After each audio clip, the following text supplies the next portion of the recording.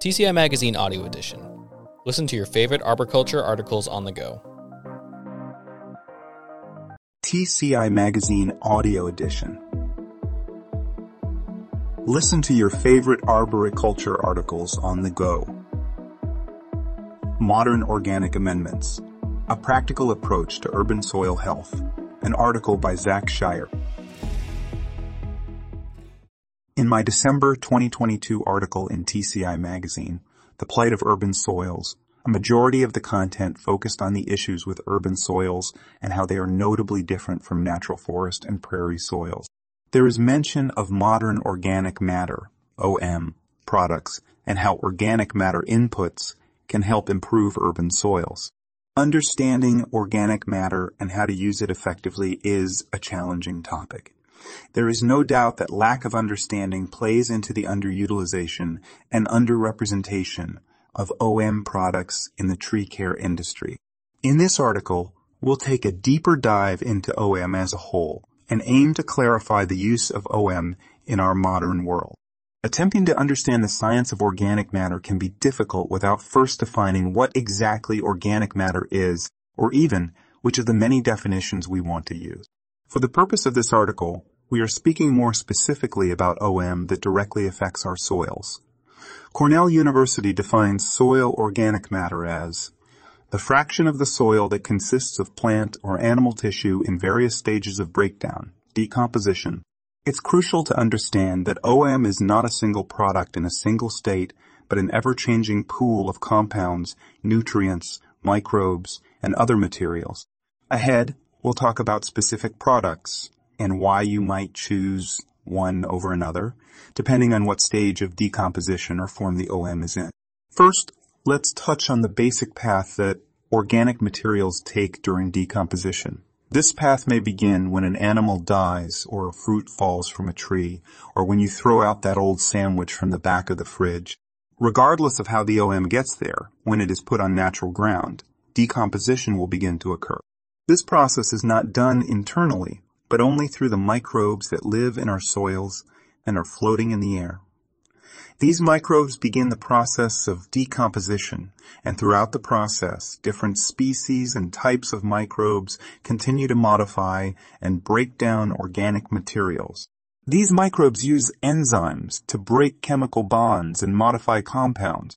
They change and break down organic compounds into inorganic minerals, lipids, amino acids, organic acids, and much more.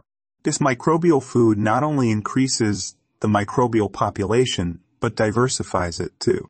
The release of nutrients and minerals from OM helps feed plants and improves nutrient cycling of the soil. This process also makes a nice home for earthworms, ants, and all sorts of other little critters that work together to improve soil aggregation, aeration, and water infiltration. A visual representation of this process is easily seen in compost piles. What starts as a pile of recognizable leaves, food scraps and mulch, etc., slowly turns into a pile of black, loose, soil-like material we refer to as compost. Compost is OM that is still in the active phase of decomposition versus stable. Generally speaking, once decomposed organic materials begin to look more like soil than raw materials, they are safe to incorporate into the soil. This ensures they are further down the path of decomposition and will not rob too much nitrogen from the soil as they continue to decompose. This process continues, and over time, the OM is broken down into a black and brown group of organic substances called humus, which is the stable phase of decomposition. Humus is the single most important piece of the OM puzzle and is responsible for most of the soil fertility actions. Humic substances can be loosely classified into three categories: humic acids, fulvic acids, and humans. The nuanced makeup of these substances can change depending on where and how the substances came to fruition and can vary greatly. And that's only the surface of this deep organic chemistry. These substances are quite powerful and are mainly responsible for improving and having a great impact on water holding capacity, cation exchange capacity, mineral chelation, soil aggregation, and root and plant growth stimulation.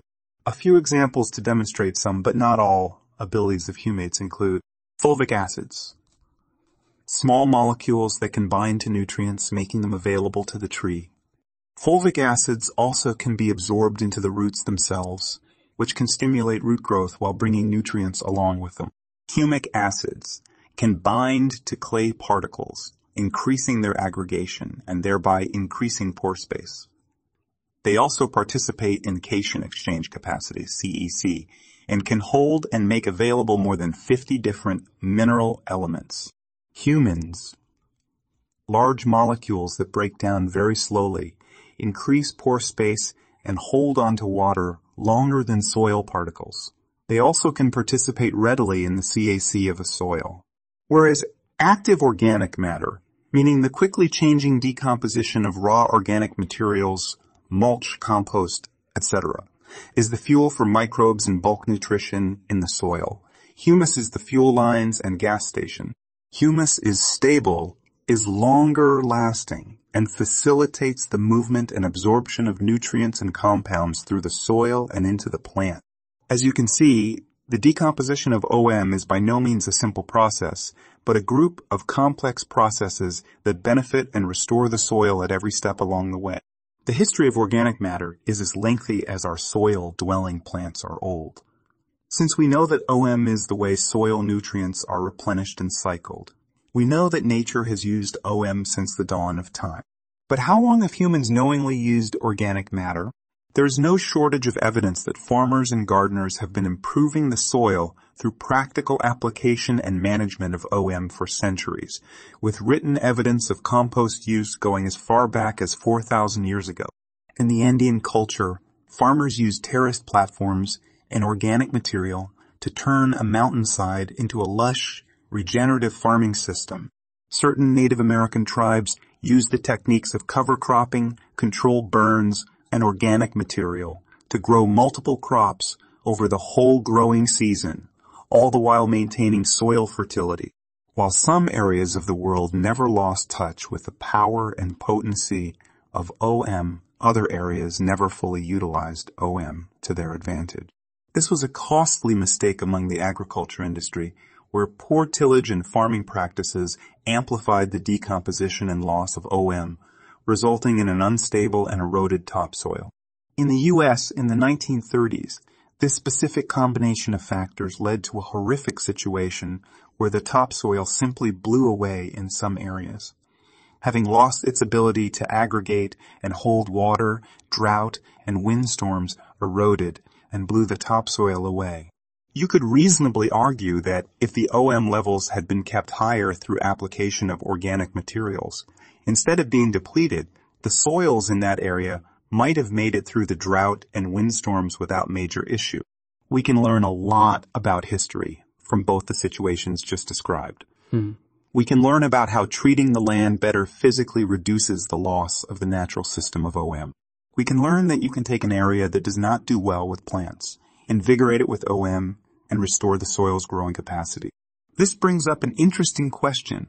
When we apply these ideas to the world of urban forestry, are we improving our urban soils or simply treating the symptoms of poor tree health?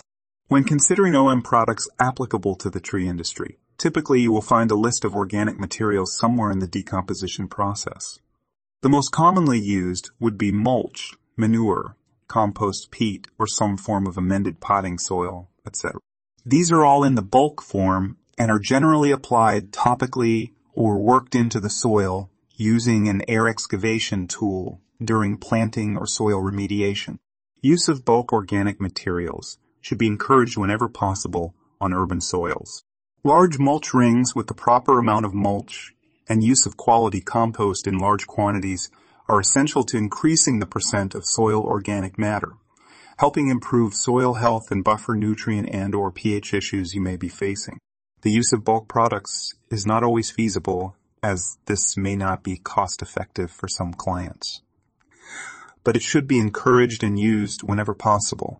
This brings us to the topic of what I would define as the modern organic matter products. These products can often have greater complexity and, unfortunately, do not possess the large body of research to legitimize their use, the same way bulk organic matter does. Examples of products in this category would be liquid or dry humates, humic acid, fulvic acid, biochar liquid or dry microbial inoculants, biostimulants, etc. A few examples include liquid humates, humic fulvic acids. Most products utilizing liquid humates are using an extracted and concentrated form of humates found in lienardite deposits in the United States and Canada. These humates are not technically the same thing as humus found in OM, but instead are a concentrated and more diverse form that is closer to coal than compost. With that in mind, these humates contain highly beneficial humic or fulvic and other organic acids that can have a positive benefit on soil and nutrient availability. Biochar. The easy way to describe biochar is by calling it the tiny rock sponge. I call it that because biochar is a high carbon-based, very porous, high surface area, charcoal-like substance that has some very cool effects on soil. Biochar is made through a process called pyrolysis, where woody organic material is burned at high heat using little oxygen. This process locks the carbon into a highly stable form with very few contaminants. Biochar is approximately 70% carbon, which means adding it to soils adds carbon. Biochar also can chelate toxins and metals from the soil and participate in CAC and has a huge surface area that can make a nice home for water, oxygen, and microbes. Biostimulants. This is an interesting product category, as technically all organic material and its specific products are biostimulants. However, this category of products typically follows a similar path, which is a mixture of carbohydrate and amino or fatty acid-based organic liquids, often with fermented products such as fish and kelp or other various organic compounds. These products tend to be more about quick delivery of highly usable nutrition and compounds to stimulate microbial activity in plant and root growth. Of course, every biostimulant product can be a little different, so always ask the manufacturer about the ingredients used and why they chose them. Choosing one or all of these products and becoming confident in their use can be challenging. It's not always a question of whether they do anything, but more one of what effects they have and how much is needed. The use of bulk organic material is more straightforward. Use X pounds of quality organic material to increase X amount of the area's soil organic matter by 1%. Since bulk organic material provides all functions of decomposition over time, we don't need to wonder what exactly it's doing. With the more concentrated products, you're using more narrowed forms of OM somewhere along the process of decomposition in hopes of specifically targeting or improving soil characteristics. Simply stated, concentrated and specific forms of organic matter should work just like bulk OM to improve soil. The questions that always follow are, how much do I need to use? What exact effects are there? How fast can I see results? Can I, or should I, still use synthetic fertilizers? These questions plagued me over the last few years, so I attempted to answer them myself. In late 2021, I orchestrated a controlled experiment in the yard area of my employer's shop. This soil mimics the soil we see in our city of Columbus, Ohio. Mixed rocky, high pH, low organic matter. From May to October 2022, we conducted the experiment to see the effects of different fertilizer products on soil. I made 3 separate plots where each trial would be repeated. Each plot would have the same 7 treatment types, which included control, liquid humate, low rate, liquid humate, high rate, liquid humate, low rate plus a biostimulant, liquid humate, high rate plus a biostimulant, nitrogen, phosphorus, potassium, and sulfur synthetic fertilizer. Combination of the liquid humate, biostimulant, and NPKs, nitrogen, phosphorus, potassium, and sulfur fertilizer. Each plot contained 7 testing circles that were 6 feet in diameter, where each product would be injected into the soil in their respective circle at their respective rates. Soil samples were analyzed by a third-party lab. They were tested before treatment in May, again in August post-treatment, and lastly in October post-treatment. We also tested the microbial, biomass, and fungal to bacterial ratio of every sample using soil microbiometer testing kits. The third-party testing is still being calculated at this time. However, I was able to get the results of the microbial testing before this article was published. When we compare the humate groups against the control groups, the increase in microbial biomass from May to October was 60% in the control groups and 153% and 210% in 210% increases in the humate and biostimulant groups, respectively. This nets a 93% and 150% average increase in microbial biomass over the control groups, respectively. A similar result showed in the fungal to bacterial ratio tests, which means these humate products are increasing the number of fungi in the soil. This is pivotal for trees, considering they prefer a higher fungal to bacterial ratio than our urban soils have. What's even more interesting is that the NPKS groups showed no statistically significant change in microbial biomass or F/B ratio over the control groups. This should not come as a surprise, since there is plenty of research showing the often negative effect NPK fertilizers can have on our soil microbes if used improperly. One way to help counteract some of those issues is to reduce NPK fertilizer rates and pair them with a humate blend as a tank mix.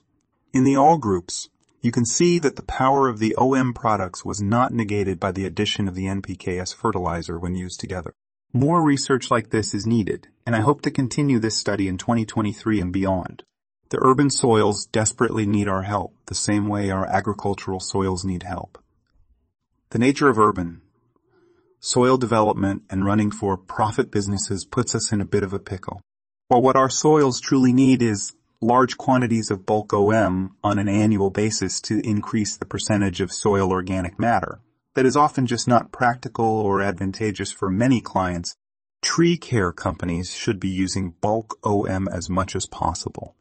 The more modern and concentrated OM products that enable us to practically administer OM are a massive step toward correcting the issues. The fact that these products can increase synthetic fertilizer efficiency and thereby reduce fertilizer use is profound.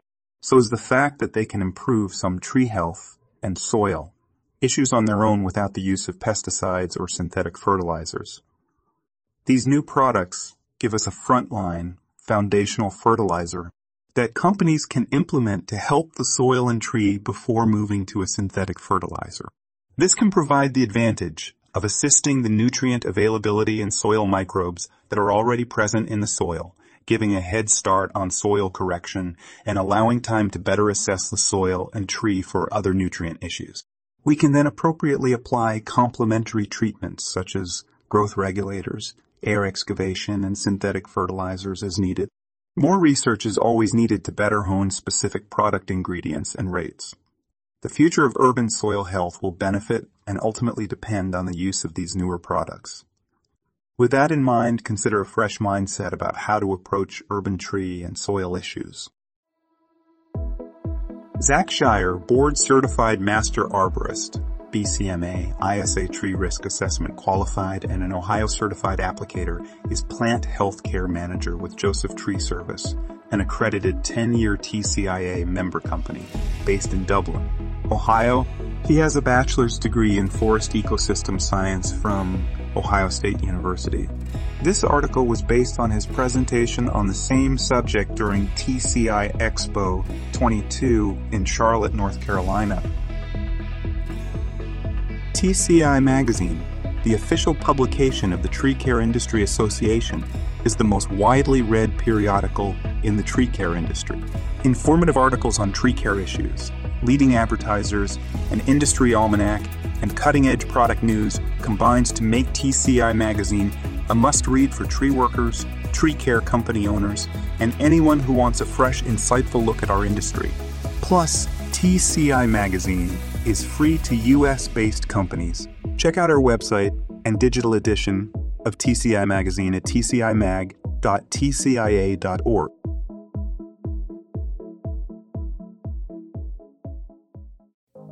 Want to stay up to date on the latest audio edition of the TCI Magazine?